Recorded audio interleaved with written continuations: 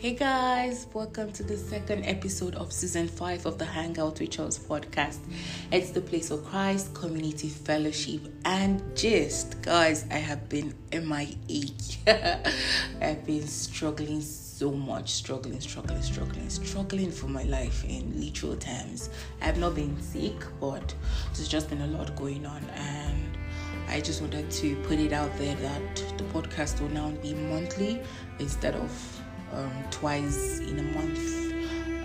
I would find a way to get back to it being twice in a month, but for now I would try my possible best to have this podcast every month. The title of today's episode is called Back to the Basics, and it's been a long time cooking, but we're finally here. If this is your first time on the podcast, welcome. Or returning to the podcast, welcome back. I'm super glad that you're here and that you're listening and that you're willing to hear what I have to say. Guys, you can find me on Anchor, Apple Podcasts, Google Podcasts, or Spotify, or any of your favorite listening platforms. Just search for Hangouts with Chels. Chels is spelled Chels.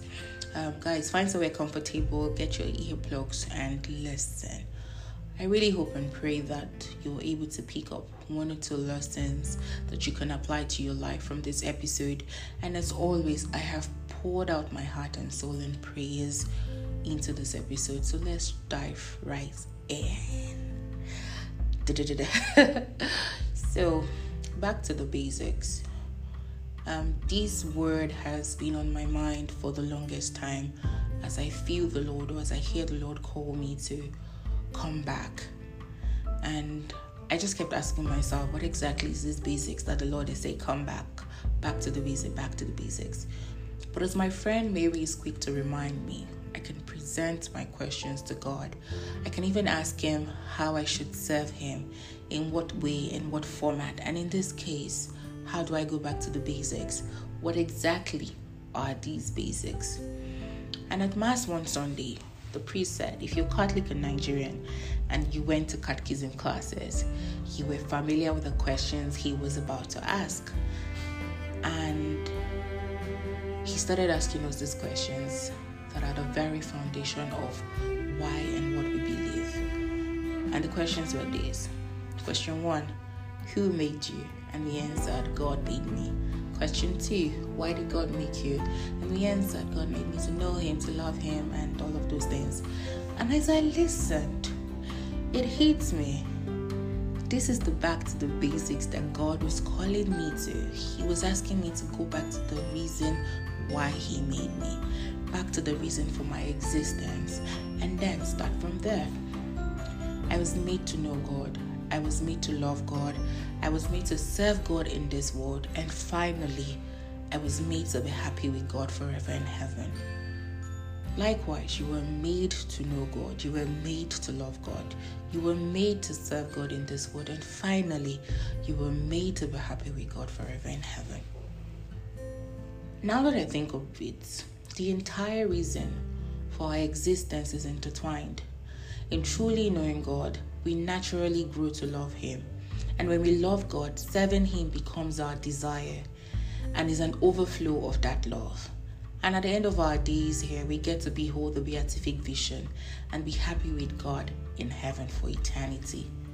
So let's take this one at a time. 1, to know God. Knowing about a person and knowing a person are two distinct experiences. Our knowledge of God must move from head knowledge to heart knowledge. It goes beyond mere intellectual knowledge or knowing the Bible from cover to cover. And not like this is bad, don't get me wrong. It is, however, more than that. It is more than knowing the historical facts about God.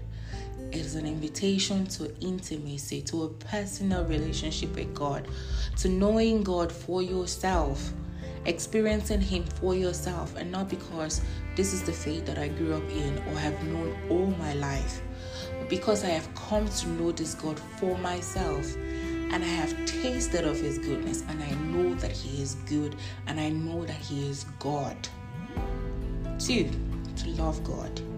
We know God loves us, but the real question is this: do we love God in return? not the fair weather lover that the most of us tend to be. A friend of mine from uni days, when we talked and I would recount all the habitual sins I was finding hard to let go of, he used to say to me, "You don't love God enough. For how can you love someone and yet hurt the person you say you love?" And that thought has stayed with me ever since then. Has it stopped me from sinning? No. But it serves as a constant reminder of what is true, of what matters really. Paragraph 358 of the Catechism of the Catholic Church says, God created everything for man, but man in turn was created to serve and love God and to offer all creation back to Him. So what does it mean to love God? For me, it means choosing Him above all else, making Him the focal point of my worship and desires, spending time with the one I love, not the tick the box item kind of spending time, not the rushing because I want to ask for one thing or the other, but just abiding, adoring Him, abiding in His presence, and to keep asking, how can I love you, Lord? And then do as He reveals. Guys, we love because He first loved us. 3, to serve God.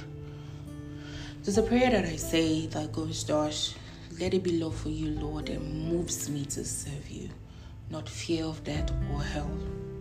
Serving God does not necessarily mean that you have to be in a formal ministry or called to a religious life or become a priest or reverend sister or pastor, as the case may be. It's about dedicating your life, your actions, and efforts to carrying out God's will right where you are. Like, right where you are, you're doing God's will. Every single day that you wake up, your priority is to do God's will in everything, in every single thing that you do.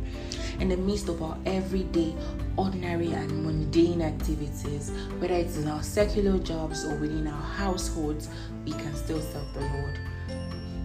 Right? So there's no dividing line between what is sacred and secular. It is God in everything. It is God that we serve in everything.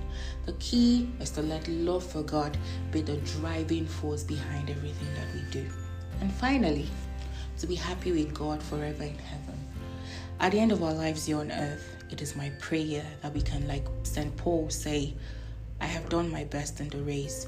I have run the full distance and I have kept the faith. And now there is waiting for me the victory prize of being put right with God, which the Lord, the righteous judge, will give me on that day. And not only to me, but to all those who wait with love for Him to appear. That really is the goal. That's the whole essence of all the toil we do here on earth. It is that we hear, well done, good and faithful servant, come into the bosom of your Father. It is to share in the joy of heaven with the saints and the angels, to behold face to face your Father and Lord, to be one with the Trinity and to experience eternal happiness. But it is a call to go back to the basis. It is first and foremost a personal call. It is a choice that each and every one of us will have to make for themselves. No coercion, no force. That's what free will is all about. Is that you choose for yourself. Choose ye this day who you will serve. And it will involve a daily surrender, a daily renewal of our hearts and minds. Each day we will have to accept this life of Christ and say, here I am, Lord, I come to do your will. And it will be hard, and it will be simple as well. Obedience is hard, but obedience is simple.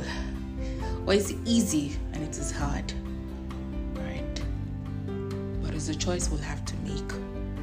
And it's my prayer and hope that we abide, that we stay the full course, and at the end of our days here on earth, we go home back to heaven. So people of God, answer the call now.